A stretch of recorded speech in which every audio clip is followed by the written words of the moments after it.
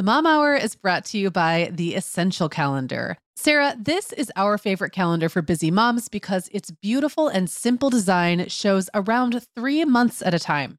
Yeah, and with summer fast approaching, now is a great time to get the Essential Calendar and see what I've been raving about all these years. Get 10% off your order at theessentialcalendar.com/themomhour. That's 10% off at theessentialcalendar.com/themomhour. Hi, I'm Sarah. And I'm Megan. We're two moms with 8 kids between us, from little to grown. We're in different areas of the country and in different stages of life. But we both know that motherhood's a lot easier when real moms share tips and encouragement. And remind you that it's really all going to be okay. We're not experts. We're parents who've been there. We're not perfect. We're real. Welcome to the Mom Hour. Hey, everyone, and welcome to episode 313 of the Mom Hour. I am Sarah Powers, here in person with Megan Francis. Woohoo! Hey, Megan. Hi, Sarah, from across the room. From across the room. Many of you are probably tired of this already, but if you've been watching our Too bad. our Instagram, now last weekend was filled with our Santa Barbara time together, our long-awaited reunion. And then if you listen to Sunday's More Than Mom, we also recorded that episode from the same room. So thanks for sticking with our excitement. And thanks to everybody who has just said that you're so excited. I mean, I think, Megan, all over the country, people are starting to plan reunions of different kinds and see some friends and reschedule canceled girls trips and all of that. So by the time you all hear this, we will be back in our separate lands, kind of living our, like crawling out of COVID life, I guess. But we are together today. We're talking today about our memories of baby's first year, month by month. So this was a great idea, Megan, that you had. We love to do episodes about babies, but we don't have babies anymore. And many of you don't either. Many of you are in our stage of life. So we like to do it with a little bit of like look back and nostalgia. And I think that's fun for those of us who are beyond babies, but then maybe some perspective giving for those of you who are in the middle of it. So we're basically going to go month by month and just share like some things that floated right to the surface of our memory about that stage, both generally and or specific to our babies. And so Megan, I was going to ask you, in general, do you have a good memory of baby's first year? And like, did you write things down, or how do you remember what you remember? I didn't really write things down with any regularity after Jacob. I had a baby book with Jacob. I think I started one with Isaac. By the third and beyond, I think I was like tweeting about it. I know Twitter. Yeah. I think like Twitter was my Although baby for me, book. Twitter really wasn't until Clara. So Owen and Will, this is kind of I don't know. I was writing parenting columns every week back in those days. I mean, I wrote a parenting column from the time Owen was a little baby until he was older. So it's all captured somewhere, but not in like that timeline kind of a way. But I do think in the first year, I was so obsessed with baby content and babies that I think the first year it was just really easy to peg those milestone things to what actually happened for the most part. And there's a couple exceptions I'll talk about. But I just had a really good idea of what was normal and expected, and then what my babies did that did or did not fit with that for the most part. And most of that has stuck in my memory. So pretty good. Yeah, same. Yeah. I also have a pretty good memory. In general, my memory is almost always tied to seasons or timelines anyway. That's like if I have a memory, not just a baby memory, but if I see a picture or remember a moment, my brain does this thing where I cycle through other data that's there. Like what house was I living in? What was the weather out? Like, and my brain is able to anchor those things to pretty accurately. I mean, of course I miss sometimes, and sometimes like things get out of sync and I misremember, but almost always my memories are very tied anyway to chronology, to a time of year or a specific year or even a specific month. So that makes it pretty easy. When I look back at my babies, I can tell you like, oh, we had just gone on that trip to Chicago, which I know was for Allison's wedding. Right. So it was March. Like I just have a date oriented brain anyway. So it does make my baby memories pretty easy to tie to a specific time or month. I didn't really write things down, but I have a lot of photos. And in my Google Photos now, because I mean, Allegra, I did have a different camera and those are a little different, but Reed and Violet, everything's in Google Photos. And like when we were prepping this episode, Violet was born in January of 2013. I just typed in April of 2013 because I wanted a quick visual of like what 3 months was like. And all the photos from that month, they're not in digital albums or like, I just, thank you, Google. Thank you, internet. It just is so searchable. So that also kind of helps me anchor things in time, the photos, so, as opposed to a baby book. So I didn't write things down, but the photos are now serving as that verification that what I remember is true. Was correct. Yeah. Yeah. And I didn't start using Google Photos till Clara was a baby. Yeah. And so the earliest I go back, like if I click on their faces and goes back, like I have a couple baby photos of Clara, but really none of the other kids on there. So I do have to do a lot more work. And Owen and Will, unfortunately, fall into this weird in-between phase where people were using digital cameras and smartphones more, but they weren't very good yet. Yeah. And there wasn't cloud really. Yeah. So like some of those are just lost to time. Yeah. I printed enough. I feel good about how many I did print. But I'm sure I wish I would have more. I would have more. So yeah. Well, we are going to take a break and then literally go month by month. I want to say really briefly, we're going to touch on developmental milestones. And I know that can be tricky for some people, especially if you're a brand new mom and you're more anxiously wired. So when we're talking about things like rolling over or crawling, like if you've listened to this show for any length of time, like, we firmly believe there's a wide range of normal. Yes. You have access to your trusted healthcare provider if you do think there's a delay. And we definitely aren't trying to create any like anxiety or jealousy. But I know in new mom circles, it can become very competitive of like who's crawling and who's not. So like that is for sure not the point of this episode. And I think you'll find when you hear about our babies that like we exemplify a wide range of normal. But among our 8, we also didn't have any significant developmental delays. Yeah. And so we recognize that our timeline is not everyone's timeline. And that is not the point of this episode. I guess. And I don't really think that we're getting too much into developmental milestones, except just to say this is one thing that stood out or didn't, Yeah. Yeah. And sometimes I think I do this, sometimes accidentally make it sound like everyone, you all know how babies crawl at 9 months, right? Like, of course, we know that that's not the case for everybody. Right. Okay, Megan. Well, over here at the Mom Hour, we are big fans of our sponsor, Our Place. In fact, you, me, and our team member, Katie, were all comparing notes on our favorite product. Katie was telling us that even though she's packing up to move her family to a new house, she cannot put that mini perfect pot from Our Place into the boxes yet because she's using it like every night. Well, as someone who also has a perfect pot, I got mine as part of their mini home cook duo set. I get it. It's nonstick, which is key, but it also has all these handy features like a steam release lid with a built-in strainer and this nice beechwood spoon that nests on the handle in this perfect little peg. Okay, well, I didn't get this pot, but now I want it. That sounds so great. Our Place's cookware is great to cook with, beautiful to look at, and healthier for us as well. All of Our Place's products are made without PFAS, also known as forever chemicals. In addition to their cookware and tableware, Our Place is also making waves with their Wonder Oven, the most stylish all-in-one air fryer and toaster oven. Again, free from the forever chemicals found in many of those air fryers. Listeners, Our Place offers a 100-day trial with free shipping and returns, and we've got a great deal for you. Go to FromOurPlace.com and enter the code MOMHOUR at checkout to receive 10% off site-wide. That's FromOurPlace.com, code MOMHOUR. Sarah, we both know this time of year can be crazy. So this is a great time to get ahead with no prep, no mess meals from our sponsor, Factor. I love how these meals are ready to eat and delivered right to your door. I mean, you can't beat that convenience, but most importantly, they're seriously delicious. Yeah, Megan, I agree. Our whole family was impressed with the quality and flavor of Factor meals we tried. And it turned out to be a great option for my teenagers when they got home late from a theater practice or came home from school super hungry. There's zero prepping, cooking, or cleaning up. Factor meals just need to be heated for about 2 minutes and they're ready to go.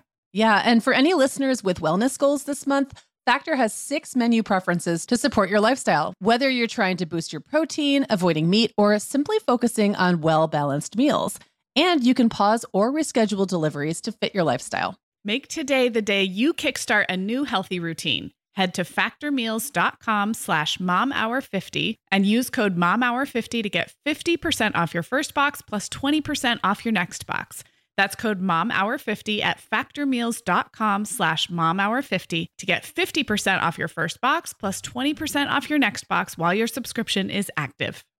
Okay. So we are going 12 months total, and the first month is like basically a newborn, like a 0-month-old. They haven't not even turned 1 month, and we're going to take turns. So Megan, what's your biggest impression of a newborn? So my biggest impression of this time is just a squishy little scrunched up thing, all like fists and like neck rolls and milk dribbling everywhere. And I feel like this isn't really a developmental thing, but this is more like a time thing. I just feel like time slows down because everything takes forever at that phase. Like nursing takes forever. Baby falls asleep constantly, or they just nurse a lot. Or you aren't really sure if they're done. You know what I mean? Like there's just a lot of that. Or you get stuck in like uncomfortable positions for a long period of time because the baby falls asleep while you're holding it, or you're changing their diaper or their little gown. And that takes forever because you have to like unfold them. Like you have to stretch their little arm out and then pull it off and then stretch the other little arm out and like unsnap the little legs and like the diaper. It's just everything feels slow and methodical. And in my memory, this is a very like gentle and fuzzy time, but not a lot going on. Yeah. Like it's not like the baby's not doing much and you're not doing much. It's just this kind of scrunched up little window of slowness with very little delineation of time. I think that's what was coming back as you were talking. Like now our lives are so, by the time you have an older baby, it's like feeding and nap and this and everything has clear delineation, even if it's still kind of monotonous. But this was all happening at once. It's just like, it's like a blur. Yeah. Okay. 1 month. Go. Okay. 1 month old. So the very first thing that comes to mind for me is a first social smile, not a gassy smile.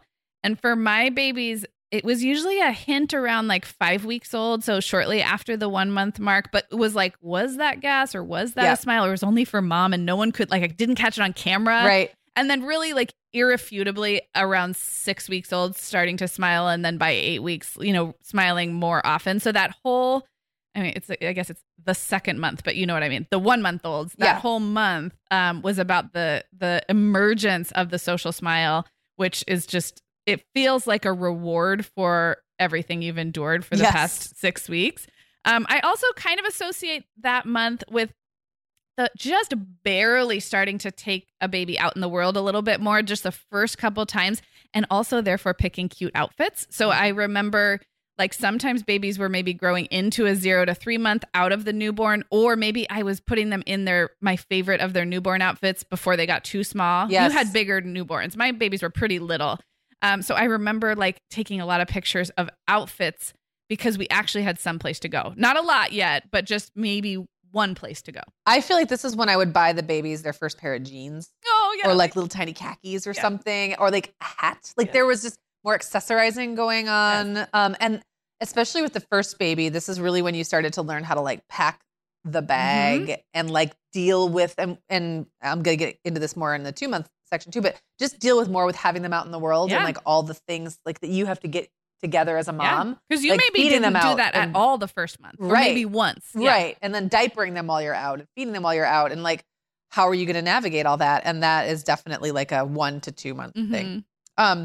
So going to 2 months, I actually thought like 2 months felt to me like when you're no longer in the newborn phase. And I actually think that newborn's considered up through 8 weeks or something. I think I read that someplace, but it is kind of foggy and like a little bit not super clear.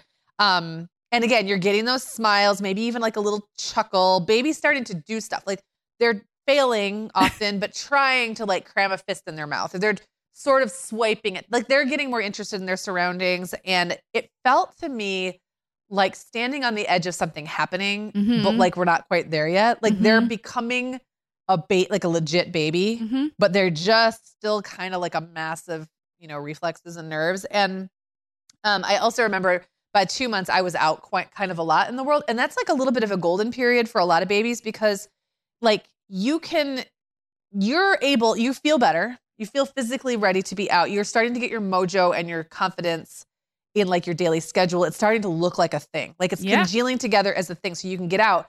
But a 2 month old can usually still sleep through lunch out or a movie. Like there's lots of stuff that they can still turn into like little inert lumps. For just long enough for you to do something fun. And they're not trying to crawl away. They're probably not throwing a fit. Like they're just kind of easy to fit into your life, wearing them around or whatever at that stage. And that's a very brief little moment before they become more opinionated about what they want to be doing. So that was my 2 month impression. I love it. Well, 3 month olds, my first impression actually is more of my mom experience and less about the babies. 3 months was hard for me, especially with baby number 2. And I think it had to do with expectations versus reality. Like by 3 months, I was weary. I knew I had to put in those long nights of the newborn stages. I expected nighttime sleep to be better, and it wasn't, especially with my second baby or my third baby. But I think I just had more realistic expectations the third time. I expected to have some energy back or more routine in my day, and I didn't quite yet. I'm sure this varies from kid to kid and from mom to mom, but I was kind of frustrated as a mom to a 3-month-old. I think I was ready for that predictability and that like feeling like I had my life together that doesn't come around till probably more like 5 or 6 months for me. And my expectations and the reality were not matching up.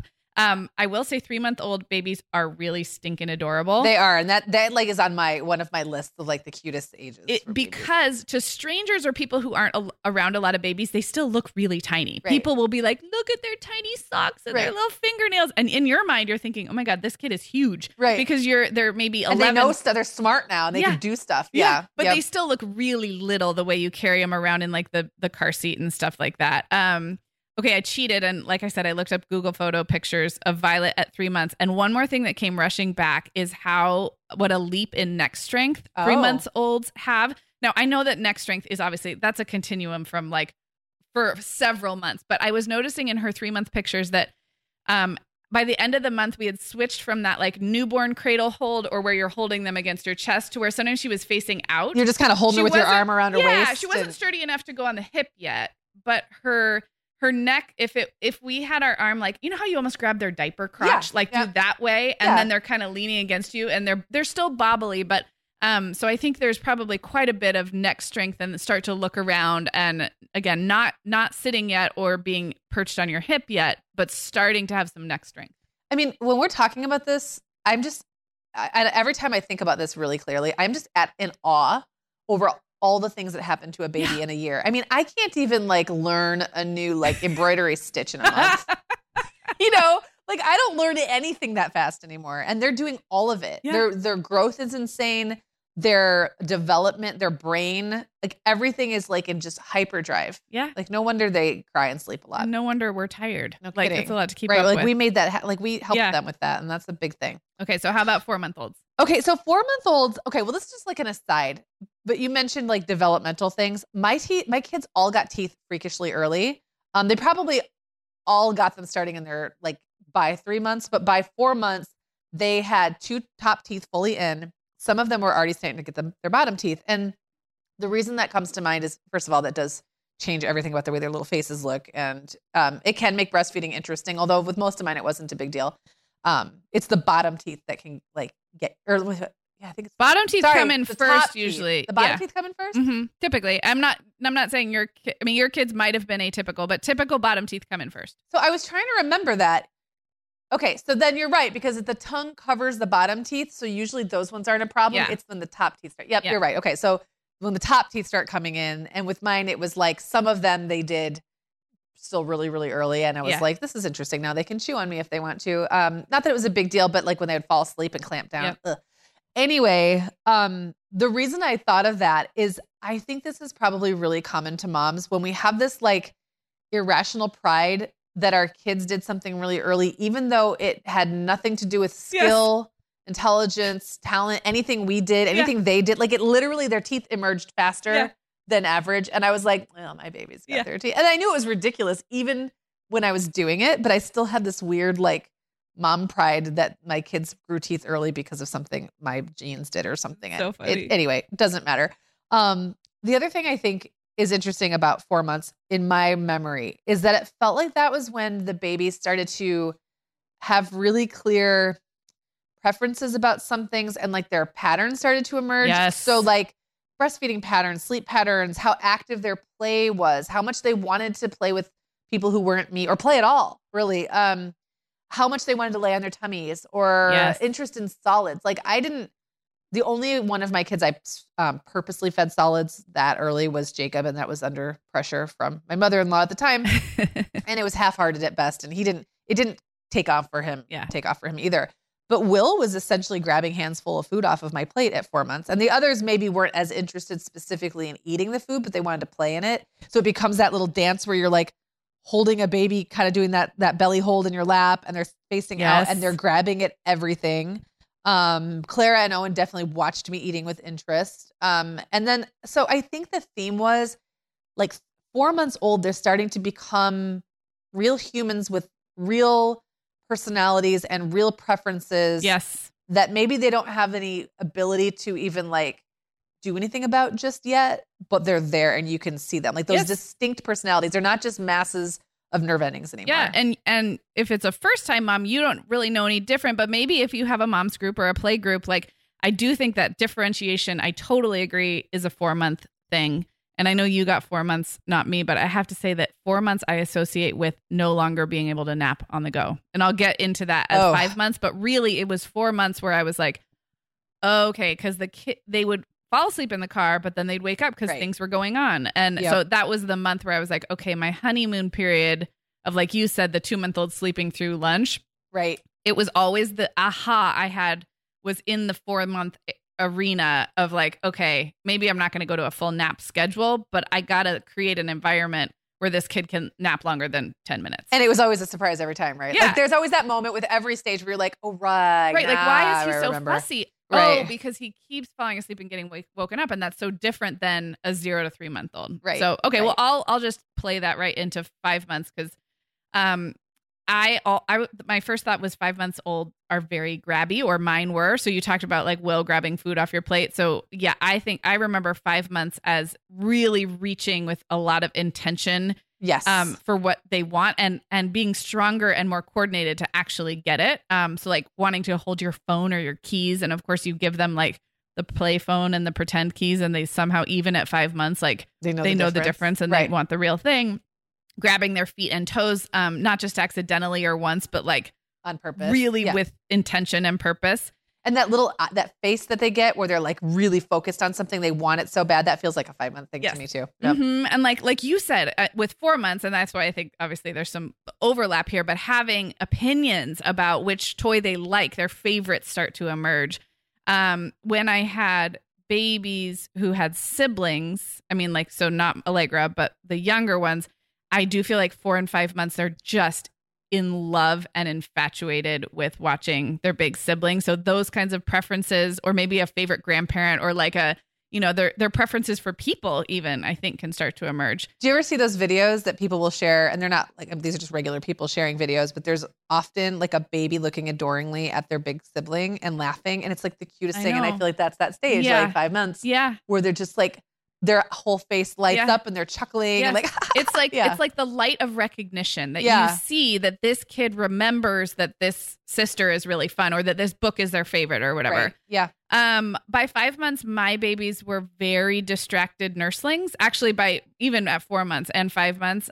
So nursing off, milk everywhere. Yes. So like the way we structured our days, both because of naps and also not being it wasn't that I was shy about nursing in public. They just wouldn't eat. So I had to be in a more quiet place, or I had to plan feedings not to be on the go. And that definitely was kind of in the 5 month arena. I will also say, so you mentioned teeth. I also had early teethers, just not quite as early as you. Allegra had teeth at 4 months and the other two at 5 months.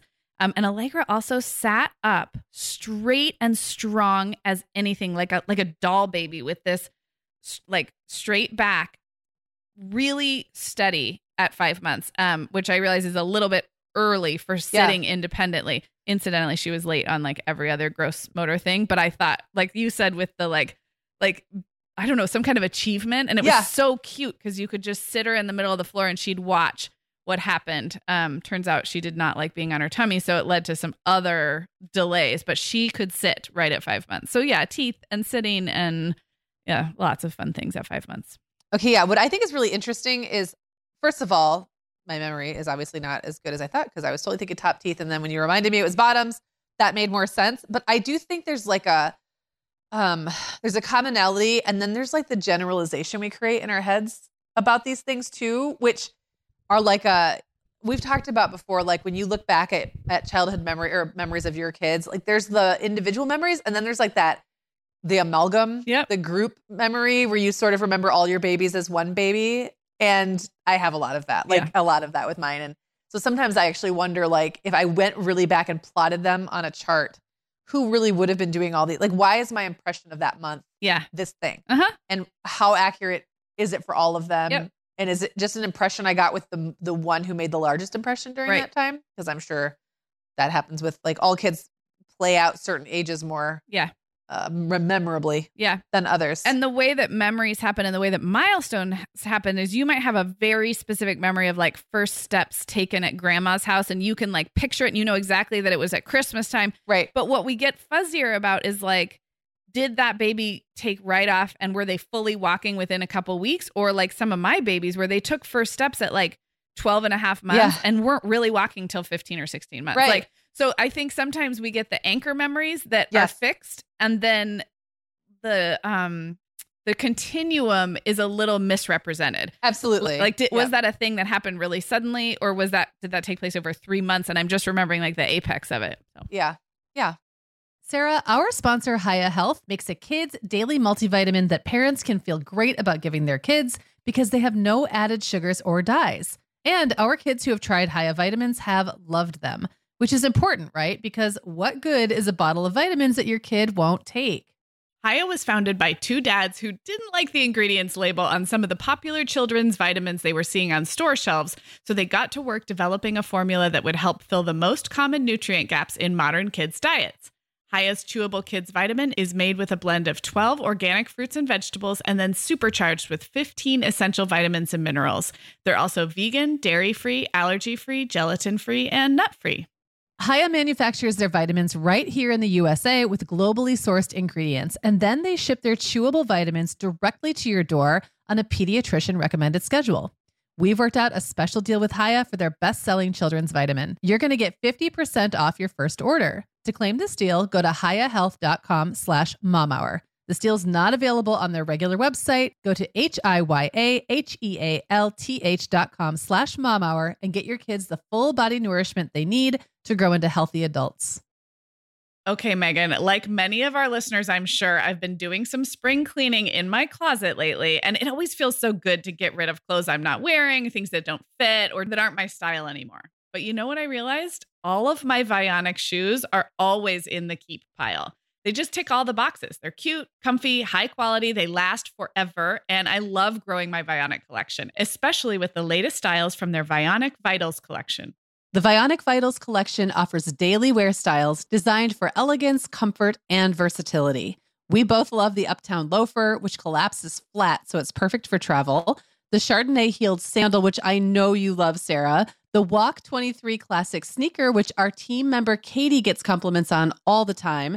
And the Willa slip-on flat, one of my favorites, which comes in 12 colors for any outfit. Yeah, I need to get the Willa slip-on flat. That's next on my list. Well, listeners, if you're ready to try the shoes we're always raving about, use code TheMomHour15 at checkout for 15% off your entire order at VionicShoes.com when you log into your account.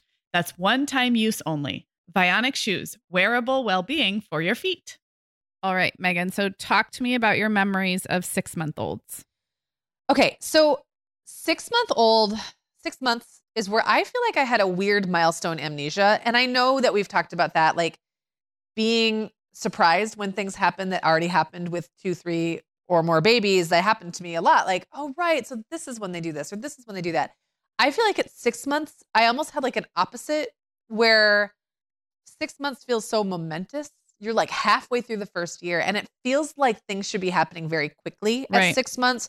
And I'd be like, why is that baby still not able to sit up in their high chair very well? Like, I feel like they should be walking by now. And then I'd have to like go consult a book and be like, oh no, calm down. Right. Like they're totally on. So there was like almost not exactly an anxiety, but a forward lookingness. Like now that we've passed the first 6 months where they were like this floppy, helpless creature, now they're getting skills, like real skills that look more like toddler skills.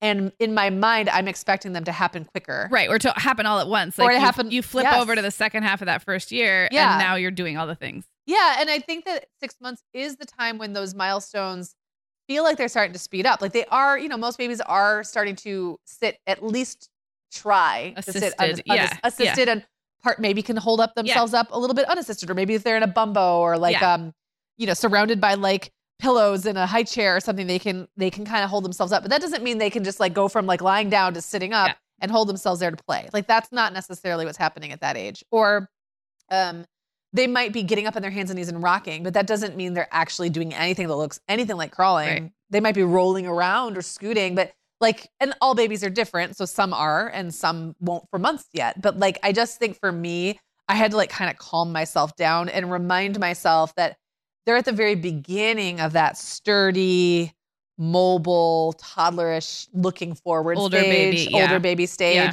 They're not there yet. Yeah. They're still babies. Yeah. And it's going to take some time and some patience. And I'm sure Jacob with my first, that was probably when I had to remind myself of that the most. But I Yeah. do feel like every single time I got back to that stage, I'd be like, well, they're 6 months. Like, shouldn't they be, I don't know, serving Yeah. themselves breakfast Yeah. by now or something? And then I'd have to remember that's not how it works. Well, that sounds very similar to how I said I was at the 3 month mark. And it was more about me. And like, Yeah. it was more that like, I feel like 3 months, like we should have gotten ourselves together by Right, now. We right. should have like a predictable schedule. So yeah, Right. expectations versus reality. Okay. 7-month-olds. I mean, once they can go in the shopping cart, that is pretty much the greatest thing. Now, that might happen at 4 or 5 months or Right. 9 months for you. But I think we were just talking about sitting and sitting propped up or unassisted. Something about plopping them in the grocery cart feels like a 6 to 7 month milestone for me. And it just felt so fun for me as a mom. And also for the baby, there is a fussiness that happens a few times in the first year, I think, actually in the first couple years. And it might happen at different months for your baby, but it's a fussiness that always felt like that baby was ready for more of the world than you were giving them. Yeah. And it might be because they were really wanted to crawl, but they weren't quite there yet. Or it might be because they wanted to face out in the carrier Right. and you'd been facing them in. And sometimes it wasn't safe for them to do that next thing. Or sometimes you just hadn't tried it yet. But I always felt like there was something that clicked when I could give that baby more exposure to the world than they'd had before. And riding in the grocery shopping cart is just one example, but there's other ways to do that, taking them out more or maybe letting them socialize with other babies. And there would be like a happiness. They would just be happier. It was like it was a cooped up kind of fussiness where like this baby is ready to experience the world more. And I'm thinking of all these COVID babies who that was different this Right. past year. But for me, it was more like, oh, he's so happy now. Yeah. Because he can sit up and see the world from a different vantage point. So I think of a 7-month-old riding around in a grocery cart and just, I find it so adorable. And I also got a lot of satisfaction as a mom thinking about how do we level up to that Yeah. like interaction with the world? I have two thoughts about that. One, to build on what you're saying about wanting to be like looking up and having a different vantage point. You know, the built-in like reclined baby bucket seats that are in, those really weren't a thing when Jake and Isaac were babies. Those really kind of came about when Will was little. And I remember all three of my babies when those were a thing, really resisting them by about 5-6 months. And so there'd be a phase where they weren't really big enough to sit up on their own yet, but they would be straining against the chest straps and like trying desperately to sit up. And it was painful to watch. Their necks are all strained and they're like trying to sit up and they can't. And I'm like, I don't know what to do with you. Like I could, I can't really, I would sometimes wear them, but it's really hard to do that in the grocery store because your arms, you don't have the range of motion.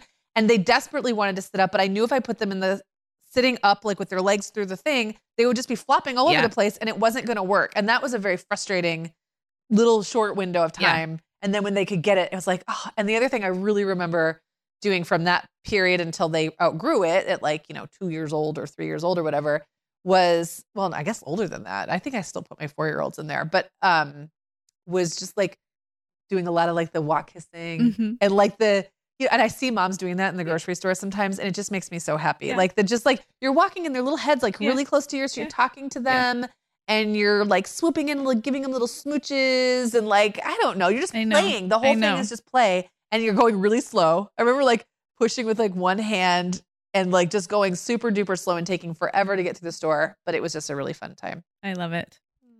What about 8-month-olds? Well, I always loved 8 months old. Like, I feel like 7 to 9 months was for me kind of a sweet spot. And I think 8 was just right in the epicenter of that. I just feel like you had this fun little sidekick you could hold on your hip. They're doing stuff, but they're still cuddly and they still are like, wrapped up in you and somewhat containable. Maybe not like if they're the kind that walk really early, maybe not as containable, but I think they're always still happy to snuggle and sit on your lap or sit in a carrier or whatever. And they've filled out by this phase. So a lot of babies, I mean, I didn't, I was a very skinny baby, but a lot of babies have really chubby cheeks and they've just have that like round look and they babble a lot and they sound like they're about to talk, but like it doesn't really sound like words yet. And they cram their feet in their mouths and they're just like silly and funny. It's like a doll. Yes. They're like silly, funny little animated dolls that you get to carry around, but they aren't so big and wiggly yet that you have to feel like you have to put them down every 5 seconds and they want to run away or whatever. Yeah. So I just remember that as being kind of exhausting because they are getting mobile and you really do have to look at your house and space in a whole brand new way. And sometimes there's that awkwardness of like, I got to a party, say, backyard barbecue. My baby's not big enough to put down because they can't walk yet I don't want to stand here holding them on my hip for 3 hours. Right. What do I do? And I do remember like a little bit of that awkwardness, but they're also the kind of age where they're great to pass around. Yes. And so, yeah, I just really loved that phase. I mean, I think you and I probably have an overlapping stage that we love because we've talked about this before and you're defining it as 7 to 9. And I would almost say like 8 to 10 or 8 to, but I love the whole second half of the year, honestly. So I will co-sign your love of 8-month-olds. For 9 months, I also love a 9-month-old. Like, give me your 9-month-olds. I'm going to talk about crawling just because 2 of my 3 babies crawled that month. Violet Army crawled at 6 months. She was my most mobile. And then on her hands and knees at 9, and Reed just crawled at 9. But in general, my babies were all later gross motor skills, crawling and walking and pulling up and standing. And I was very jealous of moms whose babies crawled at 5, 6, or 7 months. Like it just felt like such a momentous, like such an achievement crawling because it just was like, I don't know. And I was really jealous of moms with crawling babies because Allegra never crawled and it felt like waiting forever. And there's just something so like, it's like cartoonish, like a crawling baby looks like a cartoon. It's just so cute the way they like derp, derp, derp, it's or like a little this is gonna get me in trouble, like a little animal, like a little pet. It's like there's something adorable about hands and knees crawling to me, and I was always a little bit jealous because mine didn't do it till later. Also at 9 months, another thing I remember is feeling like I was done with the very awkward and unpleasant first few months of introducing solids because when I was introducing solids, and I think the guidelines are different today, but it was so graduated and like one fruit or vegetable at a time, pureed, and wait till they see if they are allergic. It was a job. It was a job. It was very hard to do on the go. It was incredibly messy. It was unrewarding because they half the time didn't eat it. And I did not enjoy any of pureed spoon feeding fruits and veggies at all. And I'm really happy that most of you, I think these days, get to just like do a little more baby-led weaning and just give them whatever you're eating. And like that's when I got to 9 months, and I think that's why I put it under 9 months. By 9 months, the list of things they couldn't have was down to like shellfish, honey, peanut butter at that time. But it was a shorter list and I could pretty much give them what we were eating and just mash it up and let them pick it up. And that was such a relief to me. Like 6 to 9 months in solid feeding was like 2 thumbs down from me. I just want to quickly this is like to piggyback on that. And this is kind of a universal thing that can apply to a lot of parenting practices. There were already a lot of voices promoting what is now considered safe and healthy ways to feed your baby when Jacob was a baby. So, yeah. And those voices were not really respected in medical circles. And like you would get kind of looked at weird if you let your baby self-feed an avocado hunk when they were 5 months old, like I did. Or like Isaac really was never interested in solids till he weaned later than my other kids, but also he was just didn't care. He just didn't. And he was a really chubby baby. So he was obviously well fed on my breast milk. No wonder I weighed nothing, but like it just, even in those days, there were people sounding the alarm and saying the way we're feeding babies right now that's recommended isn't correct. Like it's not right. It's not supported by science. It's not supported developmentally. It's not supported by like, thousands of years of like history. And that's happening right now in something. Like something some mom is listening to right now, like the science is already emerging and like the conventional wisdom hasn't caught up yet. And I guess I just want to lay out like a big thumbs up for if you're looking at that stuff. And I don't think you have to follow it to the T. I don't think you have to be like the big change maker in your friend group or like make a point about feeding your babies differently or Yeah. Whatever the thing is. We're carrying them differently or having them wear different kind of shoes or whatever the thing is right now. But if you're really into something and you feel like it resonates with you and you feel like it makes sense to you, then like probably at some point the conventional wisdom will shift. Yeah. And it will support something you're doing right now Yeah. anyway. So I always love looking back in retrospect and saying, oh, that thing I was doing that felt so rebellious, turns out I was right. Yeah. And like sometimes turns out I wasn't, or sometimes maybe everyone was right. And there really was no, like, it didn't have to be. It's like, maybe there was nothing wrong with feeding your baby this way, but there also was nothing wrong with feeding your baby the way I did it. They were all like on a spectrum, like on a continuum of correct ways to do it. Yeah. So anyway, there have to be recommendations for a reason. There's a reason why things are recommended at a public level. Yep. Agreed. Keeps everybody on track. And it gives you a universal way. Like when you go see your pediatrician, it gives them a universal way to say, this baby's doing, like, kind of just keep an eye on it without having to reinvent the wheel every time. Right. And there's a reason for well-researched data studies, as we know. I mean, we're living through this with the pandemic, but I totally agree with you. And I love every story you have of your more quote unquote alternative practices at the time, which we now get 20 years of hindsight to be like, well, that's just the way it's done. Right. Yeah. I know. Sometimes it can be kind of lonely to be in that place. And also it can also feel like you have to then be like the poster child for all the things that are different. Right. And neither one is true. No. Like you don't have to make any statement about it. You don't have to try to get your friends on board. You can just do your thing. Yep. And it's probably going to be fine. And that's just like a total aside. There we go, tagline. You do your thing and it's probably going to be fine. But we're not and sure. And if it's not, don't come back and ask me about it because I don't know. I don't really know. Okay, I think it's up. It's you on 10-month-olds. Okay, so I know we have a differing opinion about this. And this is probably one of those where I have one kid in particular where it sticks out. Mm-hmm. And that's why it's colored my opinion of 10 months. And I have a reason for why I think we're different too. Okay. Continue. Well, 10-month-old for me, 10 months old was like the beginning of the toddler danger zone. And you and I both have things about toddlers. Mm-hmm. I will say my kids all got gross motor skills pretty early. Yeah. I think that's why we're the different. reason. Yeah. So my kids were all very much crawling by 10 months. Some of them were walking by 10 months. I want to say at least, Clara might have been a later crawler because she just got carried around by her brothers all the time. But she kind of bucked all my trends. She was just an easy baby, easy toddler, like easy all through. Like she's never really had a super hard phase. But the rest of the boys, like they were early to get into trouble. They were early to start whining. They were early to start clinging. Now, how much they whined depend on their verbal skills. Yeah. So the ones that weren't early talkers were more whiny, but they all seemed to really want to be verbal by about 10 months. Also, I feel like their separation anxiety was starting to peak. And I know people really talk about that with like 6 and 7 months old. That was not my experience. Like at 6 and 7, if I handed a baby off to dad or my sister and left the room, the baby might fuss and look for me, but then they kind of would just be easily distracted and forget. And I felt like by 10 months, they knew what was up. Yes. They knew I was permanence. gone. They knew you existed. Right. And they knew I wasn't coming back anytime soon. I don't think they had this like naivete. Like they knew what it looked like for me to put my shoes and jacket on and leave the house. Yeah. And they did not want any part of that. And I just remember 10 months being a time where I didn't get out very much because it wasn't worth it. That being a stage where I felt like now I should be able to go out. I should be able to hand my 10-month-old off to a caretaker, my sibling or like a trusted adult that they know and love and have attachment to.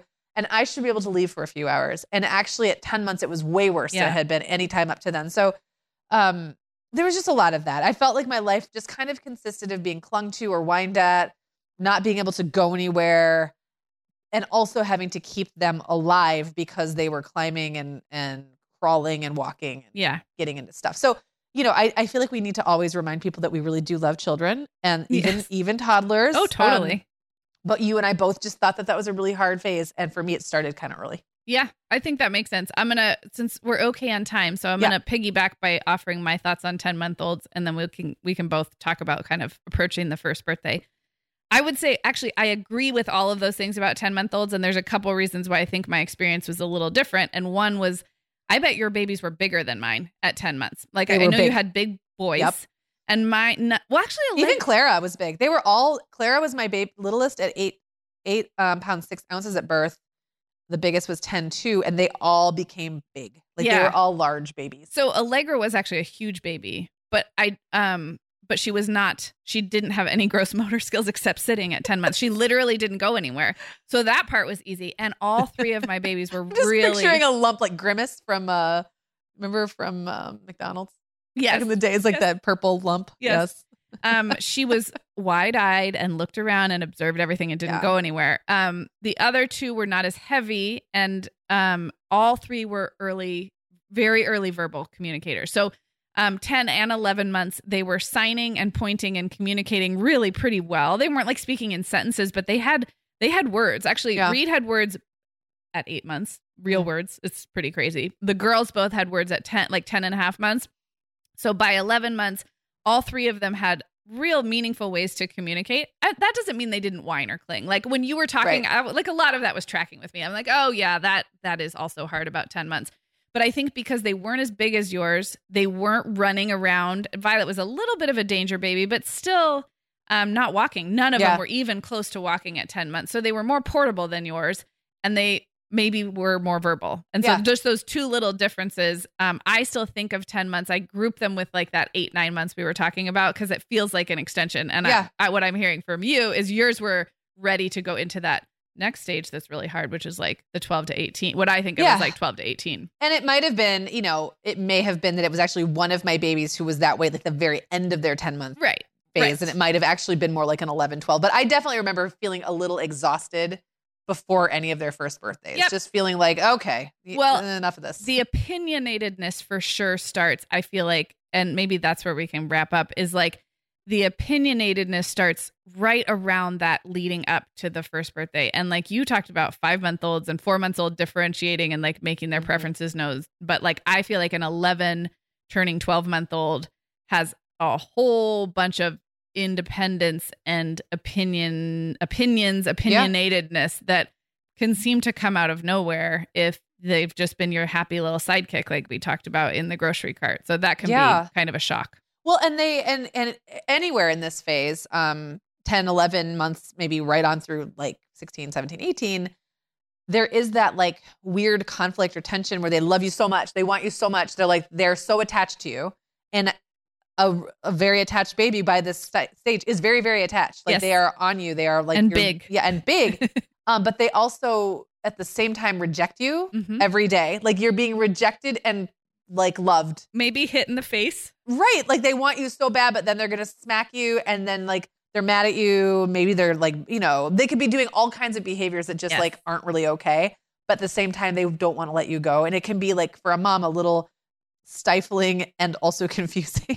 I feel like that was Violet from like 10 months to 5. Just if we're being honest. Old. Yes, 5 years old. 5 years old. Yeah. Yeah. Just if we're being honest. Oh my gosh. We'll wrap up our year one, Sarah, with 11 months. Okay. Well, I think with 11 months continuing kind of what we were just talking about, I remember lots of fun anticipation of the first birthday, which I always treated as like almost like a momentous thing for me. Like I made it a year. You did it. Yeah. And it would always be, I didn't get super sad around my baby's first birthdays, but I would get a little nostalgic and be like, wow, like I can't believe this whole year. And so I feel like it feels momentous, like a graduation or anything that you celebrate, like to mark a passage of something. So I remember lots of fun anticipation of a first birthday. And then that continued for my babies, that explosion of language and comprehension, things like playing peekaboo, hide and seek, pointing, clapping, signing. It felt like the acquisition of language. And by language acquisition, I don't just mean words, because it is hard for an 11-month-old to say a lot of real words. And some may have a few and some may have none. But there's a light in their eyes that you see when they understand you. And this is a little side story, but there's a Curious George movie that my preschoolers loved, where the whole movie, the man with the yellow hat cannot understand what George is trying to tell him because George speaks in like, right. At the very end, he figures it out, the man with the yellow hat, and he goes, I understand my monkey. And Brian and I always used that when like finally like you understand each other. And we would always say that like if the baby was pointing to something and like trying to communicate what they wanted and we'd get it, we'd be like, I understand. And so 11 months I think was a big one in that kind of communication with your baby. And then that just like continues exploding on into the toddler years. Because they do feel like up until that phase, they do feel kind of like this adorable yet like undecipherable little pet. Like, you know, and then suddenly it's like, whoa, we're talking to each other. Even if it's not always with real words, right? You just get what they're trying to tell you. They'll point and you'll respond in regular English sentences, and then they'll shake their head, and like you can have an entire conversation with a 10 or 11-month-old, and some of them are not even, you wouldn't even call them verbal, but they're communicative, and that was just so exciting to me. I love this just because this is just reminding me this whole conversation of so many things I witness out in the world that I love to see, and one of them is when I hear the one-sided conversations happening between a mom or a dad and a little, like a toddler, like a 1-ish year old.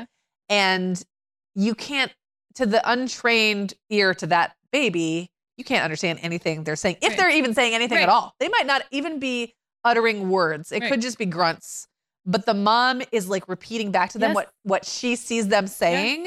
It's beautiful. And I'm just like, oh, I used to do that. Like, you know, it's like making me like tear up. I know, me too. But you're just like watching them go, oh yeah, that you want that? Like whatever the baby is saying, no words. Like it's just pointing and then the mom totally knows what they want, reflects it back to them, and then gives them what they want. And then the baby is happy or says, no, we can't have that right now. But whatever it is. Oh, I'm getting all teary. Now you get to see me. I love it. But it's just like, I just think that's like it's a magic. It's like a magic trick. It's like a superpower that ability to do that fades so quickly because we don't have to do it with older kids. Like we just lose that ability.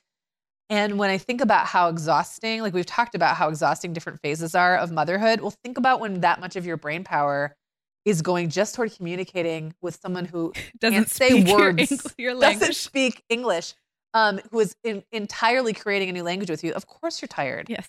Of course you're mentally exhausted, but it's also probably making you like way smarter in some cool way that will translate into something down the road that you can't even I have picture. To pat myself on the back a little bit. I don't know if I'll lose this as time goes on, but my sister has a 3.5 coming up on 4-year-old and a almost 2-year-old.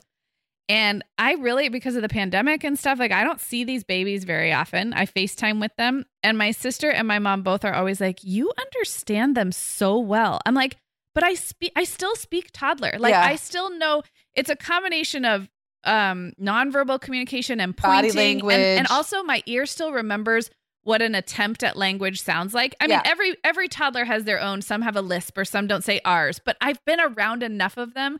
And so I don't know if I got lucky with these two little blonde babies, but I feel like I understand them. And even my sister will be like, how do you do that? I'm like, I don't know. You're like, I don't know. I am fluent in toddler. Well, I was going to suggest, Megan, that today and tomorrow on our Facebook and Instagram, we could have people. So in our Facebook, if you're in our group, and on our Instagram, you could just DM us, but post or send us or tag us in a picture of an infant of yours. And if you don't have babies like us, you could do a past picture or a current picture and just make a little note of what month they're in and what they're up to. And we'll assume you're giving us permission to kind of share these if you do send them to us. And, we didn't cover all the milestones today. No, there's many we didn't even touch on. Yeah. So I just feel like it's so fun to see. This first year is 1 year, but it's really like 12 monthly like journeys. Installments. Yes. So let's share some cute baby pictures today and tomorrow. I love it. On the Insta and the Facebook. And we'll just, you guys send those to us within the platforms, preferably. I don't know if we'll get to it if you email. So DM us on Instagram or post it in the Facebook group. And we'll just all just ogle each other's babies. We're gonna look lovingly at each other's babies. Yes. I can't wait. Well, we'll be back next Tuesday, and in that episode, Sarah and I will not be sharing the same space because I will be back home in Michigan by then. Wah, wah. Wah, wah. But we'll be back in your ears, and that's what matters. Okay, well, we'll be back next Tuesday. Talk to you then. The Mom Hour is supported by partners like Erica. Erica is the social media health app for teens that gives them the tools to unplug when they need to for improved health, study focus, sleep, and daily balance. Erica was built by a dad of 3 boys who saw that teens themselves were really becoming self-aware to the risks of social media, and he wanted to help them self-regulate. Erica works to hide distracting apps from your phone at the touch of a button, keeping them out of sight and out of mind without deleting your data. Tell your teens about Erica and save 20% on the Erica family plan with promo code The Mom Hour. Go to erica.app and search for plans. That's Erica with a K, ERIKA.app, and use code The Mom Hour to save 20%. Sarah, I started a Substack last spring, just kind of as an experiment, and it turns out I love it. I'm treating it kind of like an old school blog, writing about things that are happening in my life. Megan, I've loved following your stuff on Substack, and I actually just really like Substack in general. You know, we've both been a lot less active on Instagram lately, and I'm finding that Substack scratches that itch to connect and create without all the busyness of a typical social media feed. So I would love it if Mom Hour listeners wanted to look me up there. I'm at meganfrancis.substack.com, and that's Megan with 2 A's, MEAGAN Francis.substack.com.